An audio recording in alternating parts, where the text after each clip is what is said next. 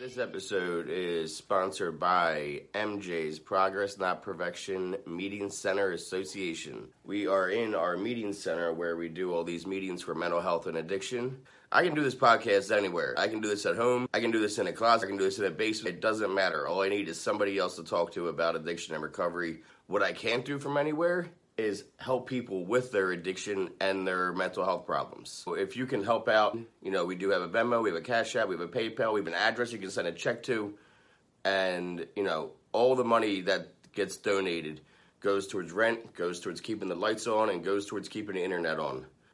So please, if you can give $5, $10, $20, it doesn't matter. Anything you can is so appreciated. And if you are a local business, if you're a national business, whatever, and you want to be a part of what we're doing, you can reach out to me and we can talk about how you can be a sponsor. But I'll let you get back to the episode. Been sick? Yeah, I got a little cold or virus or something, man, but it's all good. I was able to go get some cough syrup and stuff and just sort of post up. That's good. At least it's easy to find meetings, anywhere nowadays. If you wanted to catch a meeting without having to leave the house, I might do that, man. I haven't done a Zoom meeting in forever.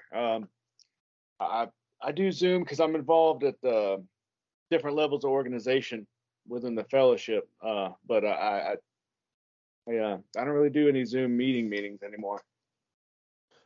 Yeah, I've never done one, to be honest, but I've heard good things, So they help a lot of people, man. It's made it possible for a lot of people to get a meeting. People that don't have transportation, but they got internet, That's what I mean. I was just talking to somebody for my show. He's been on a couple times, and it's hard for him. He has kidney failure right now and congenital heart failure. Wow. From meth for 40 years of doing meth for 40 years. That's what happens, kids. We started the show, by the way. It's fine. We're just gonna roll with it. Yeah. So I was talking to him, and it's convenient now. Like, it wouldn't have been easy for him to hit meetings in the past, pre-COVID, because there wasn't yet. You kidding me? There was never going to be any kind of, virtual meetings if it wasn't for something like COVID. Not as much. Zoom has actually been around for a long time, man. Like Zoom meetings have been around for a long time. In the literature, it's funny, the newest forward in the book of the fellowship that I attend, it talks about meetings modem to modem, and I want to say that was released in 2001 possibly, and what started it was truckers and people in lines of business like that so the internet meetings have been around for a hot minute. It just got really big when COVID hit. Okay, because didn't they have? I knew they had phone meetings before. That's what I knew they had, where you call in and you basically listen to a speakerphone. You know what I mean, like conference call. Mm-hmm. I knew they existed. Random times throughout the day, every single day, all over for people to call in. They can't make it, but it's a lot different when on Zoom, especially when it's a bigger meeting too. I'm sure if it was just a couple people. On a Zoom meeting, it would be probably rather boring if it's the same two people bitching about the same things every single day. But when you get to the bigger one, in-person meetings are like that. Yeah. Oh, yeah, that's true. I know that. That's why it's always good to have like a little bit of a bigger crowd. Whenever it's the smaller home groups, I feel like, like mine right now, that's what it is. Because we now host both, different fellowships. Depending on if you're more for drugs or more for drinking, we host both for one in the morning and one at night. And because I wanted to get them involved here. But still, like, whenever it's a small, meeting, it's, it's the same thing sometimes a lot. It's the same problems over and over. And it is what it is. It's, living life on life's terms and sobriety now, and we're coming into the holidays. And this is not your first rodeo with being, in recovery with the holidays, right? You're sober. Was it February 2018? Yeah, February 11, 2018. So God willing, I'm coming up on 4 years. Yeah, so this would be then your third go round, right? Third or fourth time of the holidays sober. Yeah, this will be my fourth. Yeah. Yeah, your fourth. Yeah. So how was your first one? Let me ask that. Interesting. Yeah. Interesting. So I live in Winston-Salem, North Carolina. My family is in Charlotte and a little bit south of Charlotte. So what I was doing is I didn't have a car at that time. I would hop on the Amtrak and have my grandmother pick me up in Charlotte off the Amtrak, and I would go stay there for a week. And I've done that every Christmas so far. And the first Christmas, it was a little weird. I remember going down and like, because like my loved ones, they still drink and get high and get down. Um, and I'm really grateful that I was like recovered by the time I had had a psychic change. I had had a spiritual experience, and the desire to use and drink had been lifted from me. Because, dude, it kind of blew my mind. I went down there and I walked in the kitchen, and my uncle was like crushing a pill on the counter, and I was like, it kind of blew my mind that it didn't bother me. It was a little uncomfortable because I know that's not what I'm supposed to be around. And being new in the program, we're given these practical suggestions like, hey, don't hang around people that are getting high if you're not trying to get high. So it was a little weird. I had to go call my sponsor and be like, hey, I just saw some sketchy shit, but like, um, it wasn't a big deal. He was drinking and stuff, and it didn't affect me. It was just a little uncomfortable. Honestly, that first Christmas, dude, I had already quit smoking, and the cigarettes bothered me more than anything. I wanted a damn cigarette. Interesting. So you quit smoking also you quit smoking cigarettes in your first year of sobriety. Yeah, a little bit less than 6 months. That's a ballsy move, my friend. But you also had if I'm not mistaken, from I'll even link your original story in here. People that find you this time that didn't see your original story, just go to the description and you'll find his original story when he told that a couple months ago. Now, if I'm not mistaken, that would have been like a trigger for you because like your whole family was using growing up. Right. So being around it again, you kind of knew what you were going to get into. I would imagine. Kind of like, all right, but at least you had like 8 months sobriety. But I'm sure the one thing you didn't expect is to be triggered for cigarettes the most. Right. Now, you went through the steps rather not quickly, but like you were like gung ho early on, if I'm not mistaken, and you had your psychic change early on. Like you had your spiritual experience, and you were lifted of that like craving, obsession of craving rather early into your recovery, if I'm not mistaken, right? Yeah, and that's the way the steps are designed to work. It's not something that's supposed to be worked slowly. That's a fallacy in contemporary recovery. Yeah, I have right here this book right here. Oh yeah, Wally P. Yeah, man, that's a great book. I got it on the. That's an interesting school of thought. I haven't gone through it that way, but even just going through it with our basic literature, it's not meant to be worked slowly. Yeah, for those listening, I showed him a book called Back to. All I got to say is Back to Basics, and it's a way to do the steps in 4 weeks. You knock out 3 steps a week, and within a month you're done the steps, and that's kind of like the Oxford House. Like that's kind of like the old school way of doing the steps. Is once a week we're gonna sit down and we're gonna knock out 3 steps, and that's a meeting format that one of the old timers has suggested for my place for one of my meetings as a way to like go through them each month. And so he had given me that book to go over the other day. So here we are. It's just funny that you sparked that in my head when you said that. I will say this about that book: that is not meant for people that are working the steps the first time. No, it is not. The steps already, that's excellent, and I've got friends that have done it. I don't have any personal experience with it, but I do know that that's not for first timers. Yeah, no, the first time is definitely a more in-depth personal experience. And then this is more like going through the steps.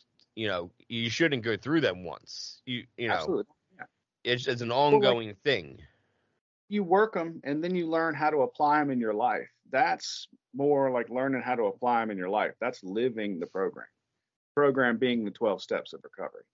Yeah. So we've talked about a couple things that got me thinking. On the cigarettes thing, you said it was ballsy, and I want to be clear, man. I can't take any credit for that. The same as I can't take any credit for my recovery. I'm not sober today because of Tim. That there's no way. Um, it's God, man. It's not me. Um, yeah, I put a little work in, but like these weren't my ideas. I've just been doing what I've been told to do. I'm sober because of God, not because of me. And I quit smoking because of God, not because of me. I had already always told myself, like, I got sober and I was like, man, forget that. Like, I gave up dope. I gave up everything. I'm going to keep my cigarettes. Y'all can kiss my ass. And that's exactly how I felt until the day that my mind changed. And it's not like I changed my mind, it was changed for me. I was walking through Walmart and I walked past the little smoking cessation section with like the gum and the lozenges and all that. And that's what I did.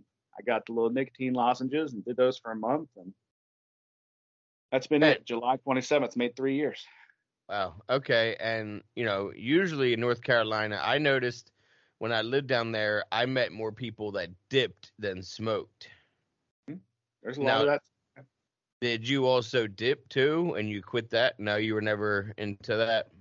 No, I smoked. I started smoking at like eighth, ninth grade, and I love cigars too because there's a good head rush with those. Anything to get me high, I was a fan of, So Yeah. yeah, Yeah, but I I can't never. I can't smoke cigars still to this day. I don't know how to not inhale, you know. That's some man shit, man. I ain't built for it. Yeah, I can't not inhale. And I'll sit there, my dad and brother, they don't smoke cigarettes, but they smoke cigars, and we would hang out and I would be, inhaling this entire fucking cigar while they're just like puffing away. So I'm like, this is Right. more damage than anything. I might as well just chain smoke a few cigarettes and bullshit with you guys while you guys have a cigar. So yeah, now that's what we do. They'll have their cigars, and I'll puff a few cigarettes while they're smoking because I can't be trusted with a cigar. I don't know how to fucking smoke that thing responsibly. Yeah, man. Uh, I can't do anything how it's supposed to be done. You know what I mean? yeah, I'm an alcoholic, dude. I can't do anything left to like my that. own. Yeah, what does it say in the book? Left to my own vices. You know what I mean? Like, no, I can't.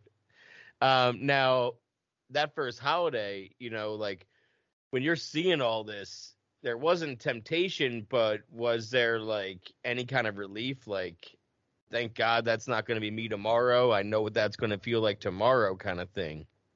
It did bring a lot of gratitude because I have family members that are really sick. And what I mean by they're really sick, I mean they are exactly like me. They just have not yet found a new way to live.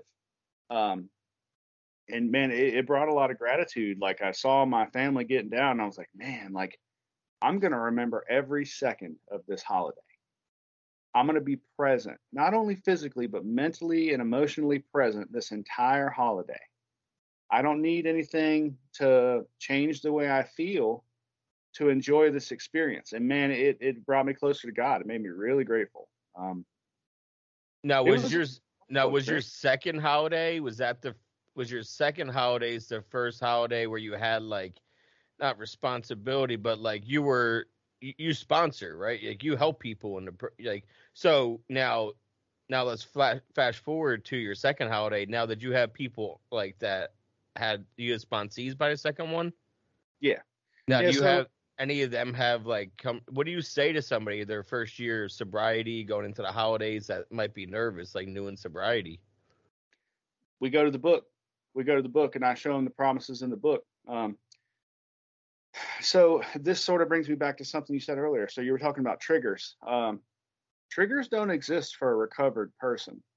For a person who has worked the steps and had a spiritual experience, there is no such thing as triggered. What I mean is, I can't be triggered from a position of neutrality. There are promises in the book that I read that tells me that I'll be neither cocky nor afraid, that my alcohol problem will be removed from me. So if my problem has been removed, and it has, I don't have an alcohol and drug problem today. I'm still an alcoholic and a drug addict, but I don't have an active problem. So since I don't have a problem, I can't be triggered. I don't know if you're following. It's just it's the promises that are in the book I read, and that's what I'll take those guys to. Like, hey man, if you want to go home, absolutely. The whole point of a 12-step program is to return you to society. I'm not trying to have you hide in meetings all your life, dude. No, you're going to get out in the world and you're going to live and you're going to be a part of the world.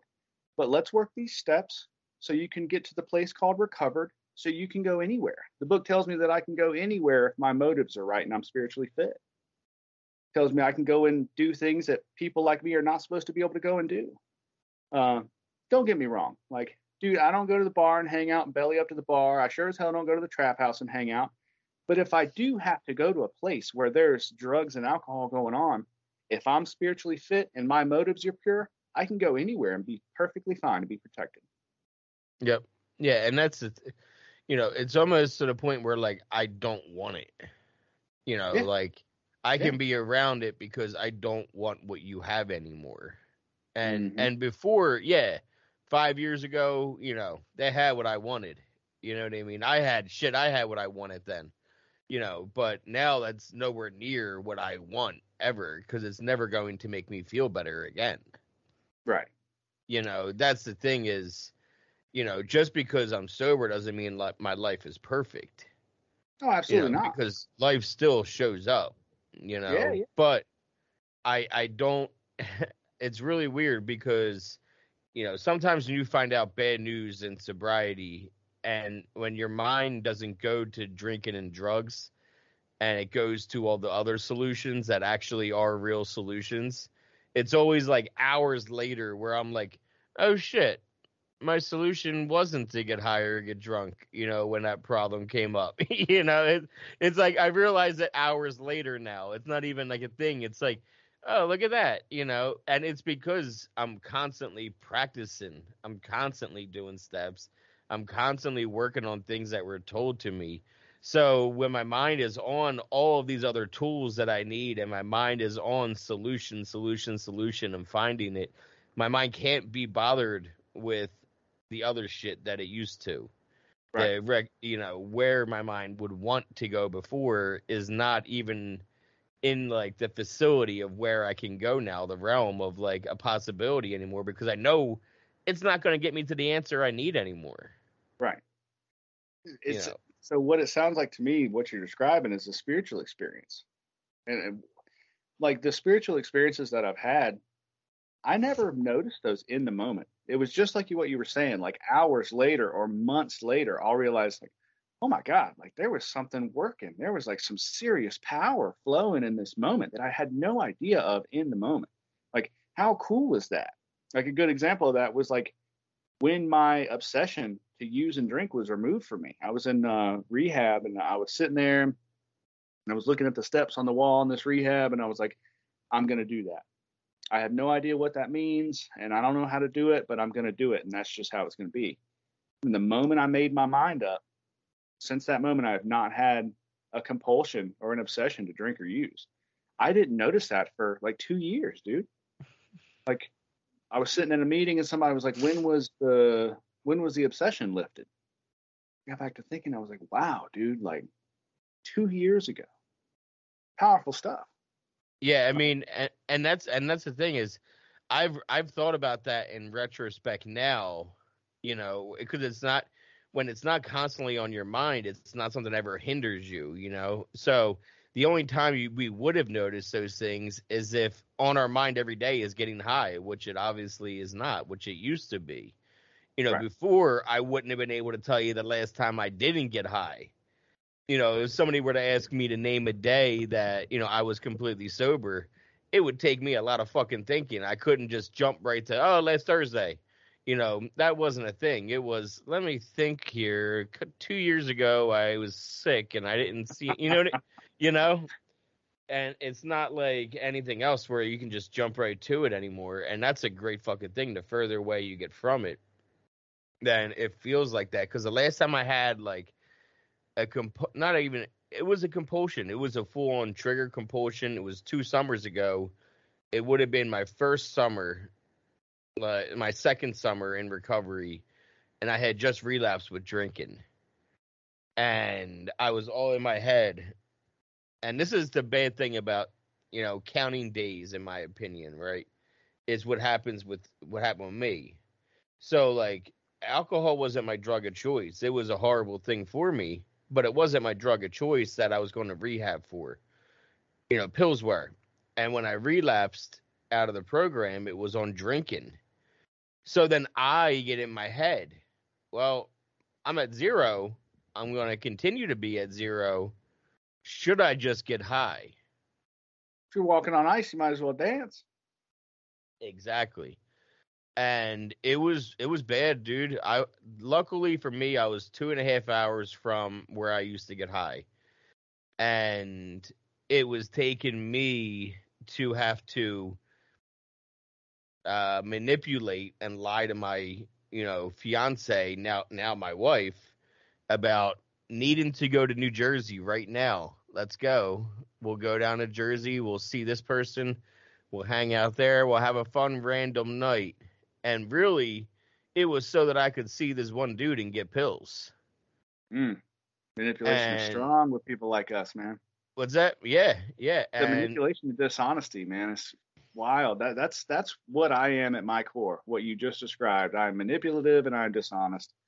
Yep. And we walked out the door. She was all like, "Oh my God, yeah, we'll do that," because she's not from my area. She doesn't get to go there that often. When she does, it's an experience to see people. She's not from the Philadelphia area, so going through Philly is always an experience for people. So she's like, "Oh yeah, it's a Friday night. We're kid free. Let's do it. Yeah, it's a fun random trip. I love it. Let's do that." We're a couple months into being engaged, and we walk out the door, and I said, "Nope, never mind. I can't go." And we can't go. And she said, "Why not?" And I said, "Because if we go, I'll buy pills and I'll get high, and I don't want to do that. So let's just stay home." And I don't trust myself there. In that moment, right there, what you're talking about, in that moment, where that moment of clarity, you think that was you, or you think that was something bigger than you? It was honestly me testing her. Yeah. In a sense, yeah. It was because it was either going to be, think about it, as an addict, right? I didn't want to have to blame myself for this. Oh, I got you. Yeah. Now, if I said to her, "Hey, I don't want to go there because I'll probably buy pills and get high," and she says to me, "Well, fuck it. It's a Friday night. You haven't gotten high in over a year. You haven't done pills in over a year, JD. I'm proud of you. Let's go. Let's get out of here." I would have said, "Okay, let's go." If she would have said that, if she would have co-signed my bullshit. But luckily for me, I fucking married her, because she didn't co-sign my bullshit. We wouldn't be married today if she co-signed my bullshit. That's not the whole point of a fucking partnership. Is you're supposed to say, she's supposed to say to me, "Good idea. Thank you for telling me. Let's go sit down on the couch and unwind." Right. That's what a partner is supposed to say. She's not supposed to say to me, "Yeah, that's fine, baby. You can get high. You haven't gotten high in forever." Well, that's what a healthy partner, a healthy part of a team would say. "Oh yeah, you're right. Let's not go." Like somebody that's sick, like I've been with women that were diseased like I am. A sick partner would be like, "All right, let's go." Yep, and she's an alcoholic too. Her admission, not mine. You know what I mean? Like now, today, she's 20 months sober, like I am. We both quit drinking on the same day. Our leap day is our sober day.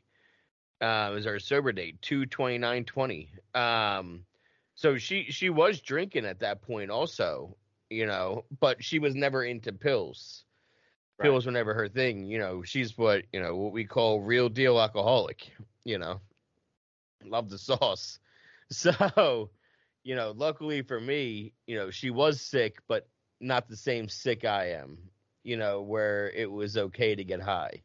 I'm sure if it was drinks, it would have been like, okay, yeah, we'll get drinks, but no, it wasn't. But that's what happens with the addict's mind when we start talking ourselves into some shit. This was me going, well, I'm not sober anyway, because my count's at 0 anyway. That's why. Yeah, that's why an old timer, it's so important to say all we have is today. This episode is sponsored by MJ's Progress Not Perfection Meeting Center Association. We are in our meeting center where we do all these meetings for mental health and addiction. I can do this podcast anywhere. I can do this at home. I can do this in a closet. I can do this in a basement. It doesn't matter. All I need is somebody else to talk to about addiction and recovery. What I can't do from anywhere is help people with their addiction and their mental health problems. So if you can help out, we do have a Venmo, we have a Cash App, we have a PayPal, we have an address you can send a check to, and, all the money that gets donated goes towards rent, goes towards keeping the lights on, and goes towards keeping the internet on. So please, if you can give $5, $10, $20, it doesn't matter. Anything you can is so appreciated. And if you are a local business, if you're a national business, whatever, and you want to be a part of what we're doing, you can reach out to me and we can talk about how you can be a sponsor.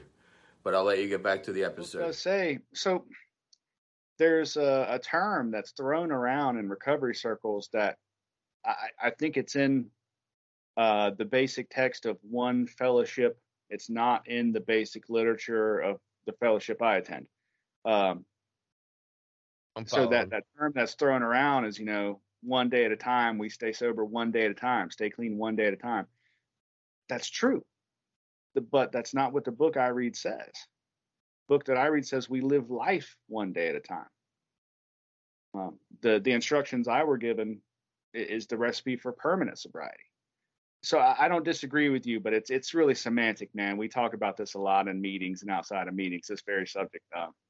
I don't disagree. And that makes sense. No, and I see the difference in the terminology because words do matter. That's words matter. And when you're saying the difference is, I'm sober one day at a time, and you take life one day at a time, it's because you're living your life sober. So that would be part of that, and you don't even need mention that because it's part of it anyway, is what you're saying. Well, yeah. Well, sobriety is sobriety is the foundation on which my life is built. Without sobriety, there is no life. I go back to just kind of existing like I used to, Yeah. And that existence was a bleak one at best. From what I can remember, yours was a lot of motels. Yeah. Super painful, man. Nothing happy about it. There was definitely no holidays. Holidays was just another day that I was dope sick. I always say that I didn't know that people used words like gratitude and grateful besides Thanksgiving until I got sober. I never heard gratitude as much as I heard that word fucking thrown around until I got sober. I didn't hear that shit in July until I started going into the rooms. And then you start hearing words like gratitude and grateful especially if you do a proper step 10. You should be talking about gratitude every single day. And right. All this wonderful shit God has given you, right? Not just November 25th or 26th, whatever fucking day it is this year, the last Thursday of the month of November, which I run, our chances, and these numbers are skewed to begin with. Let me preface with that because these numbers, a lot of people, they don't report to anybody when they relapse. No one's hitting up somebody saying, hey, I relapsed, give it a report, right. But the relapse rates in general are 40 to 60% of people who are in recovery relapse a year. Half the people. Conservative estimate. Yep. Now, Thanksgiving to New Year's, it raises 33%. Woo. And not only that, and that's based on the people that enter rehab in that time period. That rehab numbers spike 33% during that time. So that's not true relapses either. That is the number for people that actually are done their relapse and going to get help. So If you really think about it, that number is probably astronomical with the people that are relapsing right now that just aren't saying shit about it because they're too ashamed, obviously, to be like, hey, I'm shooting dope again, or I'm drinking again, or whatever the fuck they relapse with. No one's going to come out and just put up on their Facebook status. And the only time they are going to put it on their Facebook status is when they're ready to be sober again. Yeah. You tell on yourself because you want help. Right. And so I don't disagree with anything you said, but those numbers may be way lower. And what I mean is, let's look at what a relapse is. So a relapse is a return to mind-altering substances after recovery. Recovery and abstinence are different things. So if all you've done is not use and you go back to using, that's not a relapse. A relapse is after you've had a spiritual experience, after you've worked the steps, after you've started a new way of life, then you return. A lot of people just go back to using. I look at that differently than a relapse. Okay, so you consider the terminology of relapse to be separate for somebody that what would you call that, goes out? Yeah, it would just be goes going out. back out. Yeah, I mean, and again, You it's quit quitting. You quit quitting. right, right. And again, I'm sort of splitting hairs here. It's semantics, but it means something to me. Yeah, well, I mean, you're an avid, reader, so words would matter to you. Like Yeah. you were the bookworm, if I'm not mistaken, that I talked to. That's That always had a fucking book in your hand. So yeah, and if you're always reading, then yeah, words would matter, and the placement of the words and why you say the words. I mean, I always say to my kid and my wife, like, words matter. Like that's something that I say all the time. Yeah. Because, and that's why that word, and I love that you always say recovered, and because it is a hot topic, and it is a word that people feel really uncomfortable about. And that's okay. People think that it's like not okay to be uncomfortable. It's perfectly okay to be uncomfortable and to ask questions. Yeah, yeah. If I would have never been uncomfortable, I would have never had any reason to get better. There's no comfort in growth. There's no growth in comfort. If you're not getting uncomfortable, you're staying still. You're probably going to backpedal. Maybe I can help with this recovered thing. When I say the word recovered, I do not mean cured. I'm an alcoholic. I'm a drug addict. I will always be an alcoholic, and I will always be a drug addict until the day I die. When I say I'm recovered, I don't mean I'm cured. What I mean is that I have recovered from a seemingly hopeless state of mind and body. The obsession and the compulsion to use and drink has been removed from me. I'm recovered. I don't use the word recovering.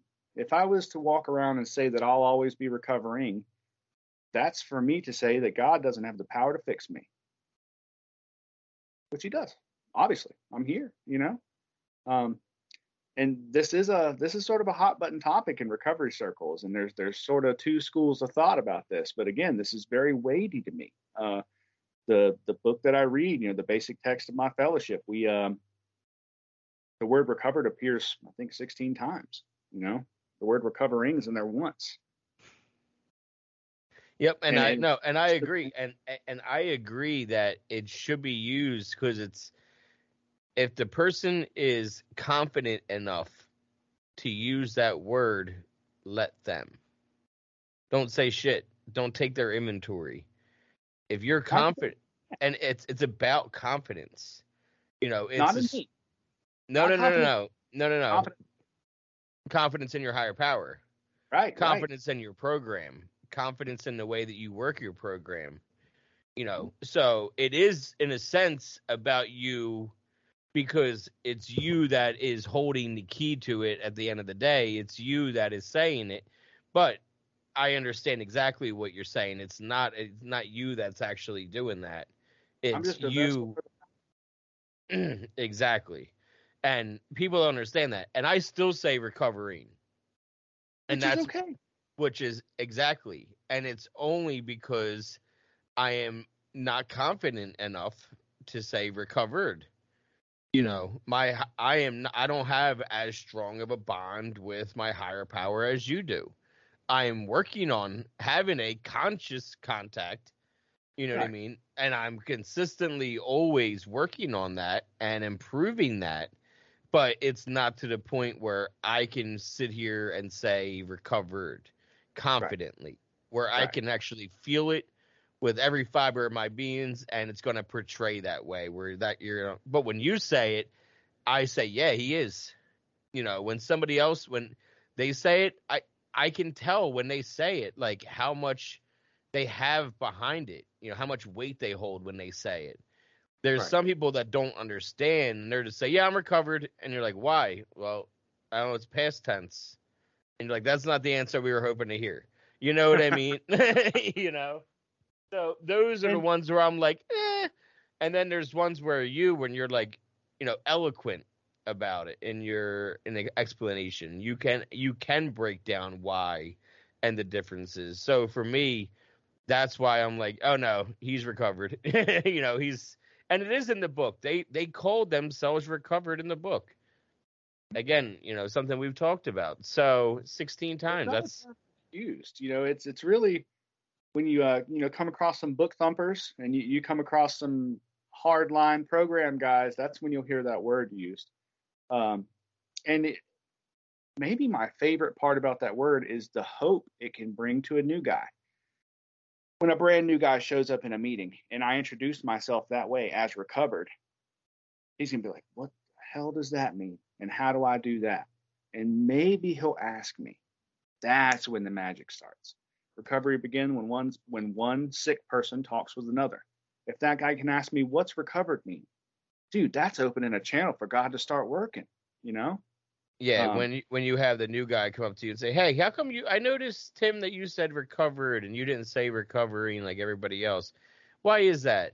As soon as you catch their curiosity and you pique their interest like that, you got them. You know what I mean? It's a wrap. I'm immediately going to break the book open and I'm going to show them time and time and time and time and time again how that word is used and what it means and how they can get that. They can have that. It's theirs already. All they got to do is listen to what we have to say. Yeah. It's all about the new man. It's all about spreading hope. Yep. Are you hitting a lot of meetings or do you hit a lot of meetings during the holidays, like with your guys? Yeah. Holidays or not, I hit about the same amount of meetings all the time. My home group meets, I have 2 home groups. One meets 3 days a week. Another meets 1 day a week. So I hit those 4, and then another day of the week, I'll try to hit a random one. I'm going to go about 45 minutes away Tuesday, hopefully. I got a lot going on, man. I've been sick. I got this little cold or whatever's going on, so I might not hit one tomorrow. But Tuesday, I'm going in for surgery. I'm having a little cyst removed in my wrist, and then that night, I'll go about 45 minutes away to a little meeting that's out in the middle of nowhere. Those are always nice. I used to like doing that, going like a nice 45-minute ride to one. It really gives you some nice processing time afterwards to, take in everything you talked about, all that kind of shit. And you meet some new people, you know what I mean? Yeah. You get some new phone numbers, expand your network a little bit. And I've sort of fallen into, I'm a routines guy and I hit those same 4 meetings all the time. And like we were talking about earlier, you hit the same meetings all the time. There's a pretty good chance you're going to hear the same stuff all the time. I need to hear something different, man. I need to see some fresh pain on some new guys' faces. I need to hear some fresh old timers talk about how they did it. Yesterday's new experiences must be today's old experiences. It's all about chasing a new experience. I need to find God in a new way. I need to try to gain access to his power in a new way. That's how I stay sober. A new experience. Yep, and that's what's cool even about the Zoom is you can hop on meetings in like fucking England. You can see how recovery is done all over the world. I talked to somebody that does that. You go at 2 a.m. He's on, morning meetings in England on Zoom, but it's 2 o'clock for him, but it's like 9 a.m. there or whatever. And he's on the meetings sitting there talking to them. So that's the cool thing, especially because recovery is not a one size, fits all either. There's a million brands, man. And I'll say European recovery, so strong, dude. It's really amazing to see. I've got a dear friend that lives in Germany, and he's like gotten me into some Zoom meetings in London. And dude, those guys are amazing. Those guys are awesome. Really, they are. I think they're like 5 or 6 hours ahead of me. So like it'll be. Yeah, it depends on the time of the year. Whether it's 5 or 6 hours from us on the Eastern time, because they don't do the whatchamacallit like we do, the fucking daylight savings. Oh, I didn't know they didn't do it. Yeah, so it's either 5 because I have a sister, we'll call her sister. She was an exchange student that lived with us when I was a kid, and she's from Berlin, Germany. So I visited her in Berlin when I lived in Durham. I lived in, my brother and I, we had to drive to Philly where my parents were. So we had to do a 7-hour drive up to Philly from North Carolina. And then we hopped on a plane for the 9-hour flight out to fucking Germany. And then it was all the trains, for like 10 days all over Europe. And then nice 9-hour flight back and a 7-hour car ride home. It was Sounds awesome, man. yeah, but it was worth it. The trip in Yeah, general. I wasn't on drugs. It was during a time where I was drinking a lot during this Right. time. I wasn't doing pills every day at this time. It was after my fiance passed, and I was on my bender of just like drinking way too much. So it fit the mold of going to Europe. Oh, I can just keep drinking there and I'll be good. So that's Right. basically what I did. Just keep the buzz going. You can keep on drinking in front of family and keep the lie going that way. A lot easier than trying to rail some some pills real quick while you're traveling with family isn't as easy. So And when you start talking about that, you start talking about like levels of social acceptability. Like, it's strange to me how it's more socially acceptable for me to be shitty drunk, slobbering, pissing myself drunk, than it is nodding out on pills. There's no yeah, difference in those two states of mind. There's no difference in that inebriation, really. It's not couldn't agree present. more. Nope. I think alcohol is way worse. And there was somebody on my show a couple weeks ago. We had to take out her identity. She wanted her identity taken out.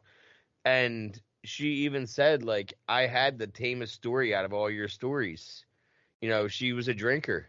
And Right. it's just that there's so much shame that gets associated with when you are, and especially a mother, oh, you drank like that as a mom, like you couldn't drink like an adult as a mom, like the rest of us.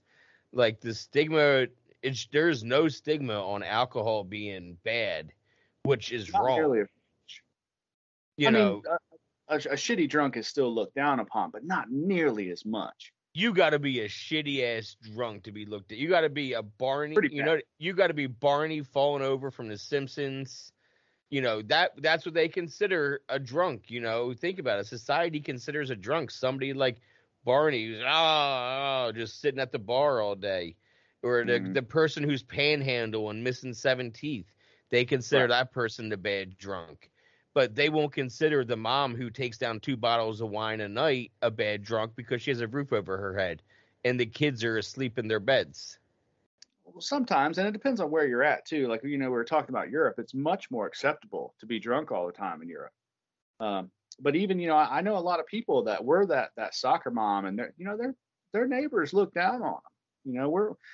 There's a lot of stigma around being diseased, around being an addict and an alcoholic, and it's funny. It's all relative. Like, some people may not look down on somebody who downs 2 bottles of wine a day, like some soccer mom, at all. And But other people, but I feel like they're looked down on after they admit that they have a problem, but not while they have the problem. yeah, maybe not. Yeah. You know what I mean? I think that they're not looked down upon as they're throwing away the empties every day. Right. But they're looked down upon as soon as they start going to meetings and they admit to themselves and other people that they're an alcoholic. Yeah, that exists, man. That exists. That's when people will look down on you, when you said you have a problem, but not when you're drinking every day. Right. Shame and guilt's a weird creature, man, and it kills a lot of people. So, those being two different things. Guilt is I made a mistake, and shame is I am a mistake. Yep. It's a weird creature. And something I've been sick, so I've been having these wild dreams. It doesn't happen too often, but periodically throughout my sobriety, I've had dreams about like drinking and using. I don't think they mean anything. I think dreams just mean that you're asleep. But the interesting thing is, in my dreams, when I relapse in my dreams, I'm dishonest about it. And I keep going to meetings and I pick up dirty chips. And I'm too prideful, and like the shame and guilt is too much for me to admit to my fellows that I've relapsed. I have a theory on that too, because I've talked about that with other people. And it's that I think those dreams are nightmares. They are our new nightmares. Right. Before, nightmares are you're falling and then fucking you wake up. Right. But now our subconscious, our biggest nightmare that would face inside of our mind would be that exact scenario. Absolutely. Not only did you relapse, Tim, but now you're lying about it and grabbing dirty chips. Right. That's that extra little part that tells me it's a nightmare for you. Just because there's not fire and fucking the devil doesn't mean it's not a nightmare. Right. You And know, it could be a that's fucking hit it picket right on the fence head. and the dog running around. You're like, I'm allergic to dogs. This is my nightmare. You know, Right. that's your nightmare. You're You exactly know? right, dude. Because, like, if without my sobriety, I know that everything's going to go away. All these worldly pleasures that I love so much, my apartment, my car, my friends, my job, money to do what I need to do, money to send to my kid, you know what I mean? Like, all these things that I love so much are going to go away. And even more importantly, like, I know that if I put any mind altering substances in my body, like, my connection with God is going to be severed. That is nightmare fuel for me, man. You're exactly right. I've never thought about it that way. Yeah, man. Yeah, that's because I've had those dreams too, man. I love trying to dissect where that came from. You know what I Right. mean? Like, why was that on my mind? Like, I purposely only fucking watch Bob's Burgers before I fall asleep at night. You know what I mean? Like, I try to Happy control trip. my dreams Yeah, man. in a sense that, I won't even put Family Guy on when I fall asleep because the music gets too intense. Right. Because, I'll nerd out for a second, but Family Guy, they use a real orchestra. Right. Seth MacFarlane's so weird and obsessed with music that he uses a 30-piece orchestra to make his music on every single one of his episodes. So that's why the music all of a sudden gets wicked loud for Huh. Family Guy, so that it wakes me up or it startles me, as I'm falling asleep. So I don't ever want it to seep into my subconscious when I'm sleeping intense music. So by putting Bob's Burgers on, it's more light, family or jokes and that kind of thing. The music that they do is like jokey kind of thing, and it's more soothing. Huh. So yeah, I won't actually fall asleep with any kind of like drama or any traumatic thing. I have fallen asleep, watching something and had a nightmare because that was on my subconscious, but for when it comes to, I purposely will try to only watch cartoons, especially Bob's Burgers, when I'm falling asleep, just because of that, and try to avoid the nightmare because I'll have some vivid fucking dreams, and I don't want to have them all the time if I can help it.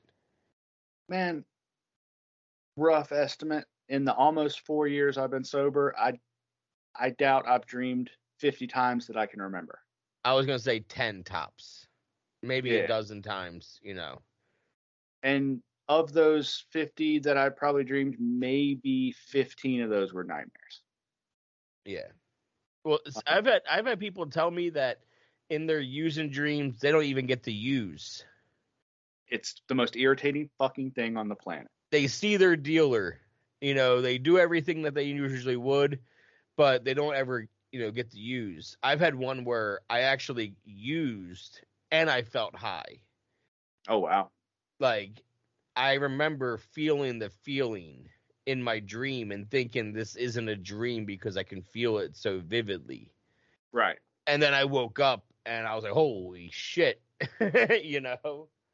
Man, Like, some of mine are really irritating because, like, I'll spend the whole dream chasing dope. Like, this guy ain't got, I'll be chasing it the whole dream, and I'm doing all this crazy shit, all the things we do to get whatever we want. And yeah. at the very end of the dream, I'll finally get it, and then I can't find a place to smoke. And then I get dope in the pipe, and the shit won't melt. I'm like bonfires under this fucking pipe, man. I'm setting couches on fire. The dope won't melt. It's the most fucking irritating thing on the planet. Um, it's the worst. It's the worst. Using dreams suck in 15 ways, man. Yeah. You just described, I think, like a dozen of them, too. Like, yeah, that's how it feels, man. And it's a good thing that we talk about this because I think if you don't talk about things like that, then that's when they stay in your head. That's when Right. they're more dangerous. When you don't, talk about the things that are hard in sobriety or in recovery, and you don't talk about the things that pop up, then when it happens to somebody else for the first time, they think they're alone in that. And, oh my God, I'm the only one having this sick using dream. I must be sick still. I need to go get high, I guess, because this is my mind. As opposed to be like, oh, they're talking about it too. They're saying it too. This happens to everybody. This is I ain't normal. no different. Yeah. Okay, I guess I'm fine. I don't gotta waste my sobriety over. I don't gotta get high over this shit. So it's definitely important to keep talking. I mean, that's why I keep talking on the show. So I'm always going to keep talking about sobriety and recovery with everybody, whether it's in person or whether I'm doing a show, talking to you. I'll keep having, people on the show as return guests and have new guests all the time. But, you know, I think it's important to keep raising awareness and keep talking about this shit because it's not getting any better out there. Nah, man. This is a disease that's not ever going to go away. Well, and even that, I can't even say that. Maybe someday they'll figure out whatever genetic marker makes me an addict or an alcoholic, and they'll rule it out. It's a recession-proof business.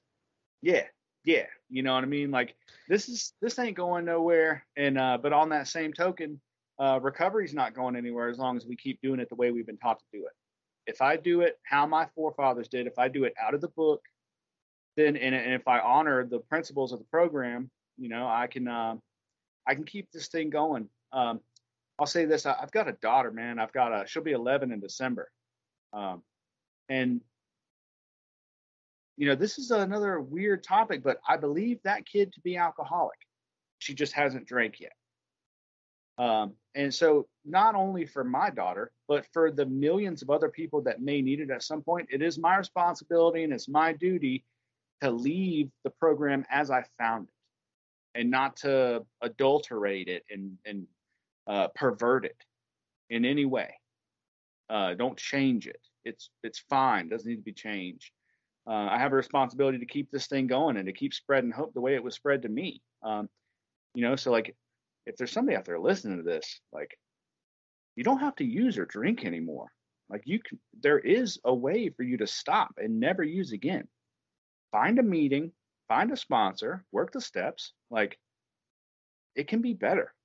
Life doesn't have to hurt. That's not what we were put here for, to be miserable all the time. It's going to suck sometimes. You can be happy. You can be clean. You can be sober. You can have all the things you want. Go get some help. You don't have to do this shit alone. And going through what you've been through to be as, working the program the way you work it and working your recovery the way that you work it, it goes to show you that you can put as much into your recovery as you put as much into your addiction. You put as much, energy and focus into your recovery as you energy and focus that you put into your addiction, and you're going to be just fine because I'll speak for myself, all of my energy every single day, even if I was going to a full-time job or not, all my energy every day was, how am I going to get high? When am I going to get high? Who's going to get me high? And then go. Figure it the fuck out every single day. And it was sometimes 4 or 5 hours of driving all around. It was making 60 phone calls, sending out 30 text messages, whatever the fuck you got to do. It's a lot of waiting and sitting and staring at a blank phone, waiting for a message to pop up. Energy and time being spent all there. Now, talking about driving 45 minutes to a meeting, when you're spending the time driving that far to go to your recovery and putting your recovery at first and putting that much energy into, instead of all those phone calls and text messages to dealers and people that use drugs, I'm sending these phone calls and texts out to people that are in recovery that are either need help or want help or going to help me. This is all, I help you, you help me, they help me, we help them. This is all constantly going and not stopping. Man, you described it perfectly. Man, I moved mountains to get dope. I moved mountains to stay high. I had to put a lot of work in. And in the beginning of recovery, it takes a fair amount of work. But if I'm being real, the things I have to do to stay sober are nothing compared to the work I did to stay high. It's so much easier to stay sober. There's another fallacy floating around that is so hard to resist temptation and stay sober. Not if you follow the instructions. That's not the way it's intended to be. It's not supposed to be a fight. I don't have to do a whole lot to stay sober, happy, and connected to God. I had to do a lot to stay high. If I put 10% of the effort into sobriety and recovery, as I did into staying high, man, I'm fucking good to go. Yep. And we just need to keep talking about it. Just need to keep giving support. Go if you don't have support, you can find support online. You can find support in person. We are begging you to let us help you. You know what I mean? I don't care. You can reach out to any. I know you feel the same way. Reach out on the socials. Reach out in person. That's what we're here for. We want to help. We can't stay sober unless we give back what was given to us. Right. I need you so that I can stay sober. I need to help you so that I can stay sober. You need to help somebody else so that you can stay. This is what the fuck we do. And I am in no way unique. There's a dude just like me at any meeting, anywhere you go in any city on the whole planet. 100%. I know 4 of you. No, I know 4 of you no, easily. Exactly, yeah. Dude, in the best way. In the best way. I'm so glad I know all 4 of you too. Yeah. And dude, that's awesome, man. That's exactly. I'm in no way unique or special at all. I'm just another dude trying to stay sober. If you show up to a meeting and ask for help, some dude with a book is going to be like, okay, let's do this. And if it doesn't happen at the first meeting, you keep going till it does. You won't have to go to too many. Somebody will snatch you up and help you. Go to a different group. Sometimes you just got to find your group. There's some groups that I fit in with. I'm sure 4 of me. You know what I mean? You've been in the rooms long enough. That's the thing, And that's sometimes there's groups where I'm like, I don't fit in here whatsoever, and that's okay. Because then there's other groups where I'm like, holy shit, this is where I belong. It's just like in addiction. There's sometimes you go to a trap house and I'm like, this trap house isn't for me. Sketchy as fuck. But then there's other trap houses I've gone to and been like, no, these are my people. This is where I'm going to hang out. Because what's going on what are we talking about? What are we doing in these trap houses? The only thing different is that we're sober now. We're in the same bar. You go to that bar, miserable people, whatever. You go to this bar, or that bar, or this bar. We're all still the same people from the bar, except for we don't have a drink in front of us. Have you heard that? Talked about that before? Like how just take the drink away. We're the same person you talk with at the bar. Right. Well, it's like you've taken that group of people from the bar, and some of them have had spiritual experiences. Some of them are recovered. Some are in the process of getting there, and some haven't started the process yet. It's just like at the bar. When you get there, there are some people that have been there all day and they're fucking slammered. They're done. There's some guys that are still in that little happy place of warm and fuzzy, and they're still drinking and having fun. And there's a guy that just got there that is like shaking until he can get a couple shots down. It's the same way. And dude, I never felt like I belonged anywhere. In my very own skin, I never felt like I belonged anywhere. That's not how I feel anymore, man. I still have, some anxiety from time to time. Anxiety is the hipster word for fear. I'm a fearful human. I still feel fear. I'm not free from it. But I have a way of life to apply to fear where I can walk through it, But there aren't many places I go anymore where I'm like, oh, I don't belong. Unless it's like. I like that. Yeah. Unless it's like, I don't go to the bar unless I have good reason to go. If I'm going to eat with some friends, we're going to get a booth and we're going to eat and we're going to leave. We're not bellying up to the bar. That's a place I don't belong. But like most places I go, man, the only person weird is me. You know what I mean? Like I create that I don't belong. That's not put on me by other people. I create that in my mind.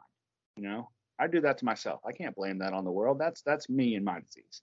Because you, like you said before in your other episode, you've been like that since you were a kid. Mm-hmm. Well before the drinking and the using. That's why you were the Harry Potter kid, right? You always had the Harry Potter books in your backpack. You'd be the fucking, So, that was your escape then, to be out of your own skin, was to be whoever the character was. Yeah, in your books. And then you find, what were you, 12? When you got into drinking and using a little bit? Yeah. But still, like, you said books and sugar were like your first addictions, right? And stealing and anything that could feel more powerful. Then God, I discovered, girls. Sex is always a great way to make you feel different. Yeah, it definitely has an impact on a lot of us, you know, a lot of addicts going through. If there are a lot of people that I talk to that never drank and never used until their 20s. And then there's people like us where we learned adolescence while we were getting high and drunk. Mm-hmm. And that we did not process and learn correctly. Let me just say that. And I'll skip to that, and I'll save you the trouble. We weren't processing information correctly at 12 and 13 when we were drinking and Yeah. using while we were trying to learn this shit. So, that Well, was they that say, is so important to me to get into therapy and getting into relationship therapy. Like, I had a therapist that I only talked about relationships with when I got sober. And that's all we talked about. My previous relationships and what I want out of my future relationships, because I wanted to be a good person in a partnership when I got one in sobriety. You yeah, know? and dude, that's all the steps are about is relationships. It's about relationships with me, with others, and with God. I have no idea how to form a true partnership with another human being or any other being. I need the steps for that. And oftentimes I need outside help. I haven't gotten into therapy yet, but God knows I need it. I've been getting into some codependency recovery and like learning how to identify codependent characteristics and take the healthy action. That's a big part of a healthy relationship. Um, Yeah. Yeah, and that therapy does make a big difference. I was thinking about Nothing getting wrong with outside help, dude. getting into, which I haven't yet, but it's on the horizon, getting into Al-Anon. Do it. Do it. Just, it's been suggested to me by somebody that's like a mentor. I don't call her a sponsor, but I call her a mentor. And she, runs a recovery center also in LA, kind of similar to mine. And she's like, it's been so helpful. You don't realize how much you need it, because we deal with we're on the ground floor. We're dealing with these addicts and alcoholics on the front lines. We're not in recovery where we're dealing with them, not in recovery, not in rehabs, trying to help people. We're the day to day shit, the tough Well, you shit. can't see you can't see how sick you are until you see what healthy looks like. Yeah. It's like somebody that needs glasses. Before I got glasses, I had no idea what I was not seeing. I had Yep. never experienced it before. So I didn't know that I was missing it. So when I got glasses, when I got healthy, when I got, through the steps and when I started to live a new way of life, I could see what I had been missing. Um, Another thing I recommend highly as far as like in there's Nar-Anon, there's Al-Anon, there is a sister fellowship for all of our fellowships. Yep. Another thing that's really helpful is a book called Codependent No More by Okay. Melody Beatty. Life changing, dude. Life changing. I've been reading it with a friend of mine, and it's amazing, man. Really, you're gonna if What's it be called ready. again? It's called Codependent No More. And who's it by? Melody Beatty. Okay, She's I'll a pop it super, up. I'll super pop it up on the screen too. yeah, it's a super, super famous book. She's a really, really well known author. Um, I'm reading it. I'm almost through it with a friend, and if you're going to read this book, be prepared to get uncomfortable because it's going to call you out on all your shit. But that's the only way to get well is to identify the problems. Yeah, being uncomfortable is not a bad thing. We're supposed Absolutely to. You need to be uncomfortable in order to change. right. And if you're not going to get uncomfortable, you're not going to change. You're just going to stay the fucking same. I mean, think of, like, even if it's a matter of clothes, think about it that way. Being uncomfortable is okay. It will fit. It will work. Right. Just give it time. Be patient. Trust the process. Trust in your higher power. Trust whatever you got to fucking trust. Whatever you want Pain to is call it. less. Pain is the touchstone of growth. If I never hurt, I would never see that I need to get better. It's like going on a hike. If I go hike up a mountain, that's one of my hobbies. And I'm like, if that hike really kicks my ass, it shows me that I need to get more fit. I need to get healthier so I can make it up here and not be dying next time. Yep. Pain Yep. is not a purely negative thing. Pain is a gift. I agree. We'll end it there. I appreciate it, man. Taking the time to sit down and chat as always. And thanks again for asking. Thank you. I'll talk to you, buddy. All right, man. All right, see you.